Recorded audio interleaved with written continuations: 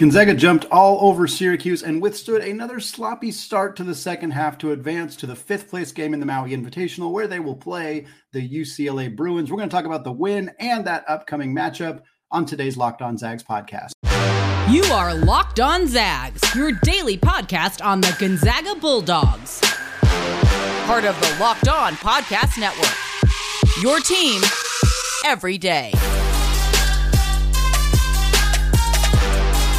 What is going on, y'all? Welcome into the Locked On Zags podcast, part of the Locked On Podcast Network, your team every day. I'm your host and longtime Gonzaga podcaster, Andy Cotton, here to bring you news and updates on all things Zag athletics.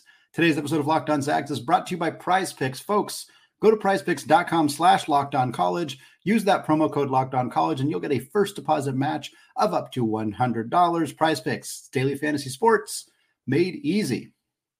Well, we got a lot of good, a little bit of bad to analyze from Gonzaga's win over Syracuse. We're going to talk mostly about that today. We're going to close out the show with our 5 keys to victory for the UCLA Bruins, who Gonzaga will face on Wednesday at 9 p.m. Pacific time. Got to get staying up late the day before Turkey Day. Not the most fun for everybody out there, but still going to be a fantastic matchup with a very new-look UCLA team, but a couple players returning who are going to remember what happened last year. We'll get to that, but first, let's talk about Gonzaga's win over Syracuse.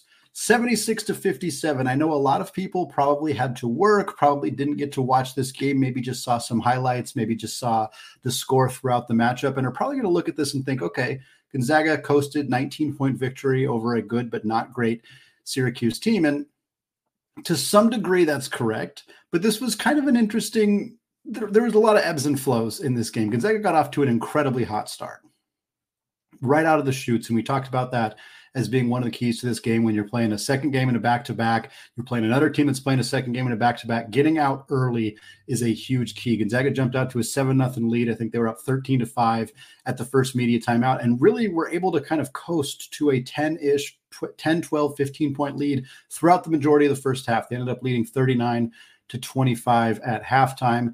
And then there was like a pretty big lull in the second half. Turnovers got problematic, sloppy, settling for outside shots they didn't need to settle for. Syracuse never got super close. Just going off memory, I think the closest the game ever got was maybe 5 in the second half. It might have just been 7, but there was definitely just some frustration in how Gonzaga played from like the 18-minute mark in the second half until something like the not even before that 6-minute mark in the second half. There's kind of this big chunk of, some good and some bad in there, but more or less a lot of kind of just some of the same problems we saw Gonzaga get plagued with in that Purdue game. But then Gonzaga went on a massive run at the end of the game, spearheaded by a tremendous performance from Ryan Nembhard down the stretch, ended up putting Syracuse back down, ended up securing that 19-point victory, really sealed the deal in that game late. But it wasn't quite as easy as that final score might make it look. But there were some truly fantastic performances in this contest. And I think you got to start with the big fella, Graham Ike. Graham Ike, 16 points, 14 rebounds, 4 steals in this game. He was 7-14 from the field, missed his only 3-point attempt. It wasn't a bad shot. He was wide open. Might as well take those. 2 or 3 from the free throw line. He had 6 offensive rebounds, really helped Gonzaga massacre Syracuse on the boards. Syracuse is a 7'4" player in Naheem McLeod. They have a handful of other guys with legitimate size, and Gonzaga blasted them on the boards. 48-28 was the final here. Ike and Anton Watson combined for 27 rebounds, nearly the same amount as Syracuse's entire team. Ike was a huge part of that. Monster game for him. And similarly, a monster game from Anton Watson, primarily in the first half. Watson had 10 points and 6 rebounds at halftime, 5 of 7 from the field at halftime. He ended up finishing with just 12 points, so didn't do a ton offensively in the second half. Gonzaga didn't really need him to. He didn't miss a whole bunch of shots or anything in the second half. He finished 6 for 11, so he missed a few shots in that second half, but nothing outrageous from him. He also had 3 assists. 4 of his rebounds were offensive as well. Really good to see him bounce back after really not looking quite like that same version of himself that we saw last year when he was really, really good, especially early in the season for Gonzaga. He hasn't quite been that guy, but he definitely looked like that guy, at least in the first half against the Orange. Also got a shout out Nolan Hickman, 19 points on 7 of 14 shooting. He was also 2 of 6 from 3. The confidence that we've seen from Nolan Hickman this year is incredible. I mean, it's so different than the Nolan Hickman we saw last year. He still makes mistakes. He still turns the basketball over. He still dribbles into traffic. He takes deep threes that maybe he shouldn't take. But the confidence is so much different. He does not look tentative. He does not sink his head when he makes mistakes. He plays with more confidence, more swagger, more arrogance. His ability to drive to the basket, finish through contact is incredible. And I thought the decision-making for the most part was really fantastic in this game. Tremendous to see him do well. And then Ryan Nembhard taking over in the second half. He finished with 11 points and 7 assists, 4 of 9 shooting, did almost all of his scoring at the very end of the game. Really good performance from him. Even in the first half when he wasn't scoring much, he was pushing the ball, pushing it out in transition, a lot of throw ahead passes to get guys going. He also had some turnover issues. He gets a little flashy sometimes, tries to make passes that aren't necessarily there. But when Gonzaga needed him to put his foot down and make sure that this game didn't get any closer, he absolutely did that. As a junior player, a leader on this team, for him to step up and shut the door on Syracuse was critical, and we'll need a lot more of him to do that in future games. 21-5 were the second chance points for Gonzaga. Again, we talked about the rebounding advantage, but being able to get more second chance points and finish plays and do that is a huge part for Gonzaga as well. And then we kind of talked about that run in the second half, just to put some numbers on it. 13-0 run. Late in the second half, you extrapolated a little farther, ended up being 19-2. Syracuse's offense went completely cold. Shout out Gonzaga's defense for forcing a lot of turnovers, getting out in transition, and really putting this game away in the last 5 minutes. Some of the bad stuff, we'd already touched on it a little bit. Really sloppy start in the second half. This is 2 games in a row where Gonzaga has come out pretty flat at halftime. It's something that they're going to need to adjust. Being in a new time zone, playing a second game in back-to-back, there are some kind of excuses that we can use, but those are the same excuses Syracuse would have had, same excuses Purdue would have had, and Gonzaga is going to need to tighten this up. They have a depth issue. And while it doesn't look like it in terms of how some of those depth players are playing, they're playing pretty well. You can tell that there are some fatigue things that will impact this team. And they don't often play 3 games in a row, but when you get in the NCAA tournament, you have to be able to turn things around quickly. And for Gonzaga, having that depth, being able to rely on guys like Luka Krajinovic and Jun Sakyo to come into the games and contribute, they're going to need that, because you saw some of that fatigue in this game. The Zags were also 18 total turnovers. I mean, that's a huge problem for Gonzaga. Some traveling calls, just sloppiness, taking an extra step. Dusty Stromer turned and passed the ball directly out of bounds one time. Ryan Nembhard and Nolan Hickman both tried to force passes to EK that just weren't there. Like it's not an issue with one particular player. Gonzaga's overall team gets a little bit sloppy. I like the more aggressive tendencies. They're more aggressive defensively. They're more aggressively offensively, and more aggression will lead to more mistakes. And I think I'm okay with that trade-off, particularly on defense. I'm okay with them going for steals. I'm okay with them really trying to be aggressive on defense, knowing that it might lead to some easy buckets on the other end, but there are still some things that need to be tightened up offensively and defensively to keep this team from making those kind of mistakes. And then finally, the 3-point shooting. Zach shot 7 of 20, which ends up being 35%, significantly better than they shot against Purdue. A lot of that came in the second half. Their outside shooting wasn't great throughout the game. This floor and this rims just really don't seem to like outside shooting. Syracuse shot it pretty terribly as well. It was nice to see Gonzaga be more intentional about forcing the ball down low, because that 3-point shooting just hasn't showed up. Even though the numbers in this game aren't bad, it hasn't really showed up in a big way, and that'll be a big thing to watch when Gonzaga takes on UCLA on Wednesday. Well, the Zags did struggle to stop Judah Mintz, Syracuse's star player. They also didn't get to the free throw line all that much. Those were 2 of the 5 keys we discussed coming into the game. Let's talk about those and the 3 other keys and what it means for Gonzaga going forward, all coming up after a word from today's sponsor, Prize Picks. Folks, Prize Picks offers weekly promotions that can lead you to big payouts, like their Taco Tuesday deal. Every single Tuesday, Prize Picks discounts select player projections up to 25%. to provide you with even more value. Plus, with the Prize Picks reboot policy, your entries stay in play even if one of your players gets injured. So for NFL games and college football top 25 matchups, if you have a player who exits the game in the first half and they do not return in the second half, that player is rebooted. Folks, this is unprecedented in the daily fantasy sports space. Prize Picks is the only DSF program that ends up allowing you to do this. Beyond this, Prize Picks is really easy to use. All you have to do is pick 2 or more players and choose more or less with whatever given stat there is. For Thanksgiving Thursday, they have a fantastic deal. Christian McCaffrey rushing plus receiving yards over under is set at 0.5. If Christian McCaffrey gets 1 yard in that Thursday game, that you will make some money off of him. So that is an easy place to drop some money down. So go to prizepicks.com/lockedoncollege, use that promo code lockedoncollege, and you will get a first deposit match of up to $100. Again, that's prizepicks.com/lockedoncollege. Use that promo code lockedoncollege for a first deposit match of up to $100. Prize Picks. It's daily fantasy sports made easy.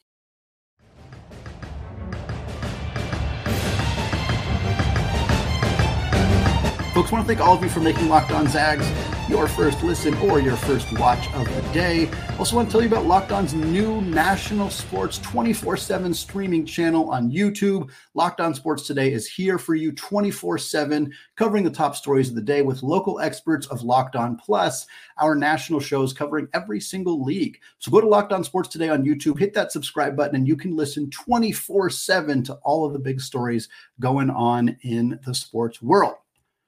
All right, folks, as we did for the Syracuse game, as we did for the Purdue game on Monday, I want to go over the 5 keys that I laid out before the game. How did Gonzaga do? Did they execute these keys? Did they not execute these keys? How important was it in the grand scheme of things in the matchup? And then we'll close out the show talking about 5 different keys for Gonzaga's upcoming game against UCLA on Wednesday evening. So the first key for beating Syracuse was punishing the zone with outside shooting. The Zags were 2 of 8 from 3 in the first half. They ended up shooting 5 of 12 in the second half, significantly better. But frankly, we didn't see a lot of zone from Syracuse in the second half. We saw more of it in the first half. We saw it a bit in the second half, but frankly, this didn't end up being a big factor. Gonzaga chose to attack the zone and attack the man defense by going down low. This was a good decision. Gonzaga was unable to score around the rim in the Purdue game because of Zach Edey. Naheem McLeod is a great shot blocker for Syracuse. He's 7'4". He made some great defensive plays, but he does not have the presence that Zach Edey does. And Gonzaga determined that they could beat this team by going down low to Graham Ike, going down low to Anton Watson, taking advantage on the block. And that's what they did. The outside shooting still was not great. But again, 5 of 12 in the second half, that helped bury Syracuse. The zone defense didn't end up being a huge factor in this game, but it was good to see Gonzaga go back to their roots and pound the ball in the paint. Number 2 key was try to get the ball out of Judah Mintz's hands. Look, we talked about how good Judah Mintz was coming into the game, and he looked every bit the part. If you're an NBA scout watching this game, you came away thinking, yeah, that Judah Mintz is that dude. He looked like it. 22 points, 9 of 14 shooting. The rest of the team for Syracuse had 35 points on 14 of 50 shooting. Mintz did it all. Drives to the basket, acrobatic lay-ins, outside shooting. 10 of the team's 25 points at halftime. 8 points in the first 4 minutes of the second half. The dude went absolutely ham, struggled to score after that for Syracuse. But we did see Gonzaga attempt. They tried some half-court traps, tried to get the ball out of Mintz's hands early. So you did see some attempts at it.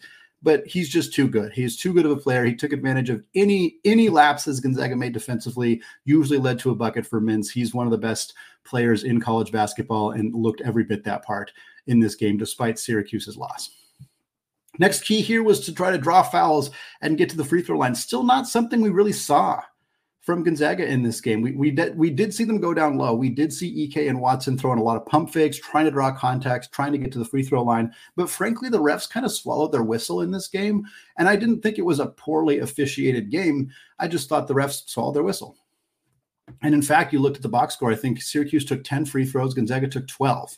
So it was evenly matched. There just wasn't a lot of fouls called either direction.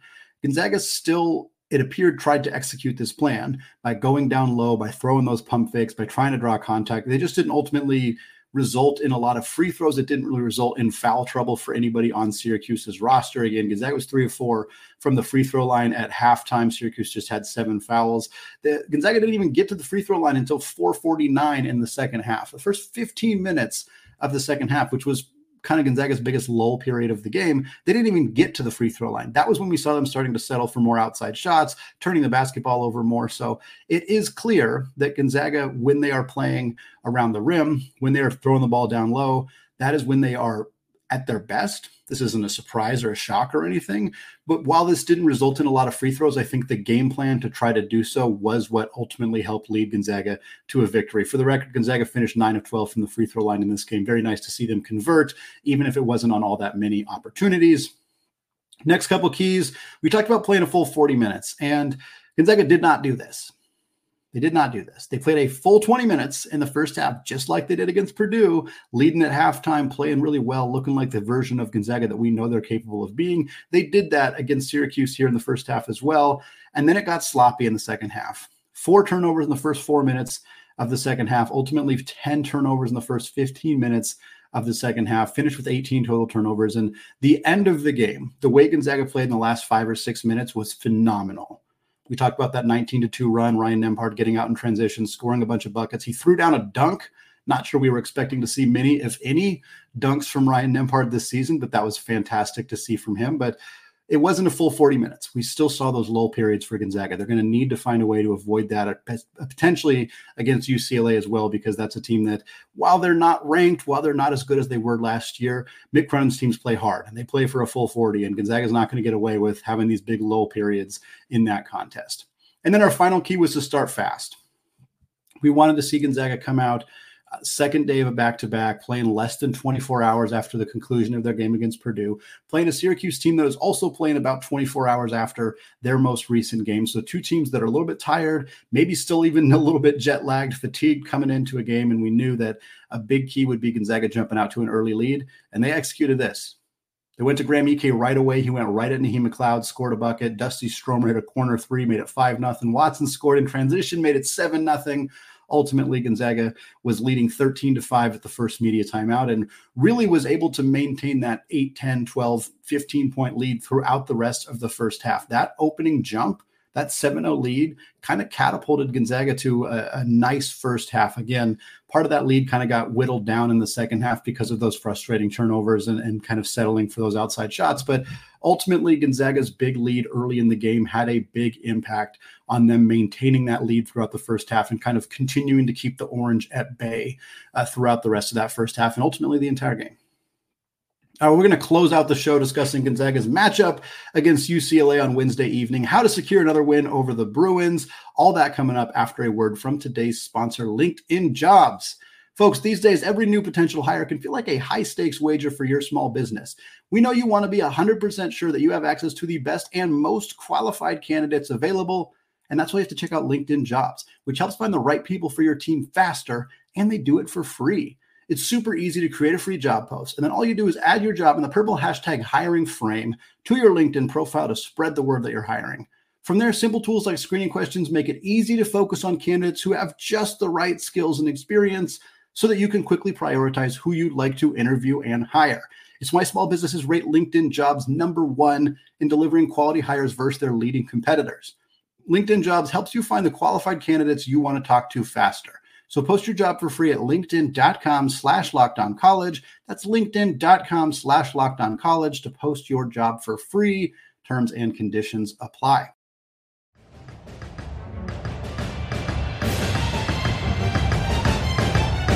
All right, folks, rounding out the show today, previewing our third game in 3 days. It's Feast Week. We are working as hard as we can here on the Locked On Zags podcast because we got tons and tons of basketball content to discuss. The Zags will take on the Bruins of UCLA on Wednesday. That game is set for 9 p.m. Pacific time. That is a late start for the Zags. That fifth place game kind of drew the worst time slot in the entire tournament, and kind of eyeballing the tournament and thinking, hey, loss to Purdue and a win over Syracuse felt like a possibility. It felt like a good projection that Gonzaga would be playing UCLA as their perceived loss to Marquette, win over Chaminade, which is, of course, what happened. And I kind of thought, hey, Gonzaga UCLA 9 p.m. on Wednesday kind of feels like a likely outcome. And it is not the most fun to be watching a game that late before Thanksgiving, but that is the deal of what we're going to be doing here for Gonzaga and UCLA. And I will talk a little bit about the Bruins. They are 4-1.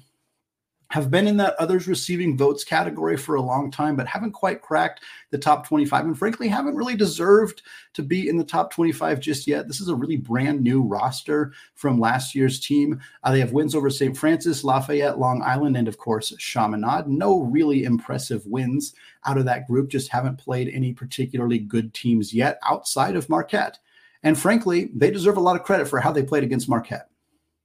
71-69 win for the Golden Eagles, but UCLA led for huge chunks of this game. Marquette's fourth in the country. UCLA led against a top 5 team for like 30-something minutes in this game against the Golden Eagles. They ended up losing, because Marquette made a furious comeback at the end of the game, and UCLA kind of ran out of steam in that one. I think Marquette is the better team, but again, UCLA played really well with them. This is by no stretch of the imagination a gimme game for the Gonzaga Bulldogs. UCLA is a very good team. It will not surprise me at all. In fact, I'll say this: when Gonzaga is ranked in the top 25, or excuse me, when UCLA is ranked in the top 25, it'll be a moment for Gonzaga to hopefully have secured a victory here and know that they have another win over a ranked team, even if they weren't ranked at the time of playing them, because I think UCLA, especially as some of their young international freshmen start to get more acclimated to college basketball and Mick Cronin's offense, I think we'll see that team really take off as they get into conference play, but they're a little raw around the edges right now. KenPom has them 32nd in the country as I'm recording this. Offensively, they are 70th.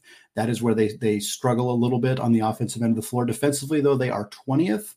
So we're going to give Gonzaga some fits with their defensive energy. Mick Cronin is very known for that, so that shouldn't be a surprise to anybody watching this game. Tempo-wise, as we're recording this, 328th. Don't be surprised to see them play a slow pace, a methodical pace, try to force Gonzaga into longer possessions as well. And that's going to lead directly into our first key to victory for Gonzaga. Do not play at UCLA's pace. Play at Gonzaga's pace. This is a key against St. Mary's. Every time you play them, it's a key against a lot of other teams that like to run that slower paced offense. Don't let them, or at least don't let their defense force us into playing a slower offense. Set the tempo. That's the key. And Gonzaga, by all accounts, looks like a team that wants to do that. Ryan Nembhard does not get the basketball and ever take it slow unless he knows that that's the right situation, like it's an end of game situation, or he gets the ball and sees 4 opposing team jerseys in front of him and nobody on his own team. He makes the right reads on that stuff. But when there is even a shred of opportunity to run, Ryan Nembhard is running. He's pushing the tempo. He's throwing the ball ahead. And that is what is going to be vital in this game. Force UCLA to play at a tempo that they're not comfortable with. Allow Gonzaga to play at the tempo that they want to play at. That is a vital key in this game and really is going to come down to mostly the play of Ryan Nembhard. Nolan Hickman will have a significant role in this as well. But third game, 3 days, it's tired, you're fatigued, and the temptation to play at a slower pace and kind of match UCLA's tempo is probably going to be there. But if we can push it and force them to play, because they're going to be tired too, I think that's a big key to a victory for the Zags. Key number 2, same key we had in that Syracuse game. Draw foul, get to the dang free throw line.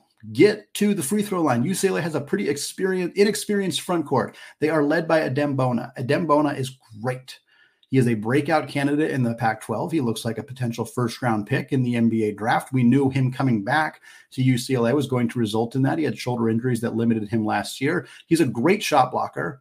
He's a great low-post presence. But getting him in foul trouble is vital, because then UCLA has to go to their bench, and they don't have a ton of bench depth. Now, they do have another potential first-round pick coming off the bench in Ade Mara. Mara's over 7 feet tall. He's from Spain. He's drawn somewhat lazy comparisons to the Gasol brothers because he's tall and from Spain, but he is an NBA draft prospect because he's 7 feet tall and can space the floor. He hasn't done much.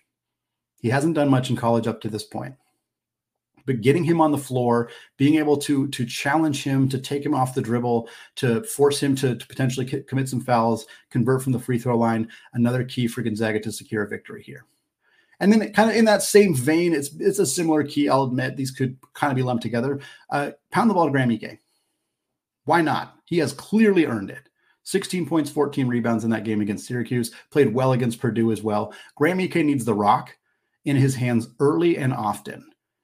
Again, Adem Bona is a good shot blocker. There's a chance that he's going to get Ike a few times, but that should be the game plan. Go to Ike, let him go to work. Go to Watson, let him go to work. Go to Greg or Huff, let them go to work. Pound the ball in the paint. Those rims are not forgiving in Hawaii. It has been very clear through the first couple of games, even those of you who have watched Tennessee and Syracuse, who watched Purdue's other games, Purdue versus Tennessee, who watched UCLA Marquette, the rims are not forgiving. So for Gonzaga, a key in this game is to go into the block, beat UCLA down low. Beat them by getting to the free throw line. Beat them by feeding Graham Ike early and often. Do not settle for outside shots unless you are wide open.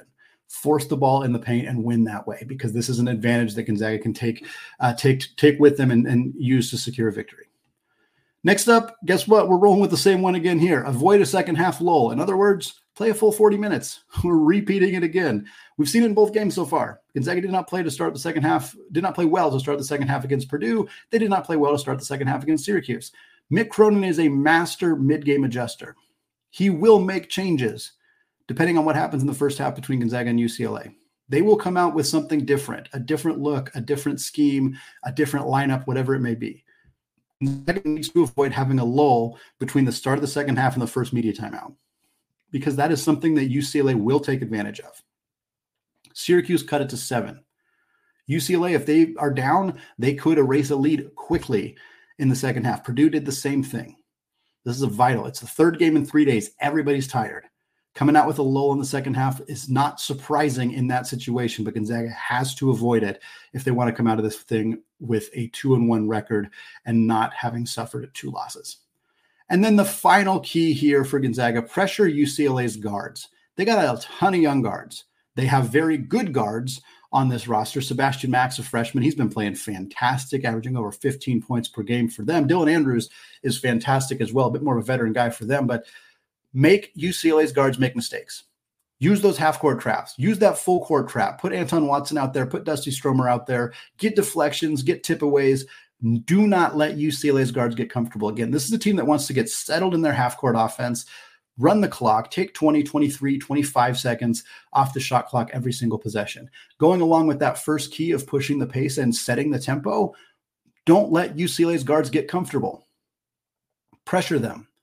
We've seen it work against Gonzaga so often when teams put pressure on Gonzaga's guards and don't let them get settled into their motion offense, into their ball screen actions. Don't let UCLA do the same. Make those freshman guards make mistakes. They are turnover prone. This team is averaging, they don't have a ton of turnovers on the season. Again, they haven't played some great teams, but like Max averaging over 2 turnovers per game. Force him to get rid of the basketball, force him to make mistakes. Gonzaga's guards there's not a lot of depth in that front court or in that back court, which is an issue for Gonzaga that's going to be an issue throughout the season, but use them to put that pressure on UCLA's guards, force them to make mistakes, get yourself some easy buckets that way. That way you're setting the tempo, you're getting easy baskets at the rim, and you're forcing UCLA's guards to have to make adjustments. All of that is vital to a win for Gonzaga against UCLA in this one. That's going to wrap us up for today here on the Locked On Zags podcast. Thanks again for making the show your first listen or your first watch of the day. Shout out, of course, to those everyday listeners. Shout out to those of you on Discord. I had a lot of fun chatting about the Syracuse game in that game thread. We're talking all sorts of fun stuff every single day on the Discord channel. It is free to join. Just click that link in your show notes and you'll be taken right there with us. Thanks again for listening. Until next time, as always, go Zags.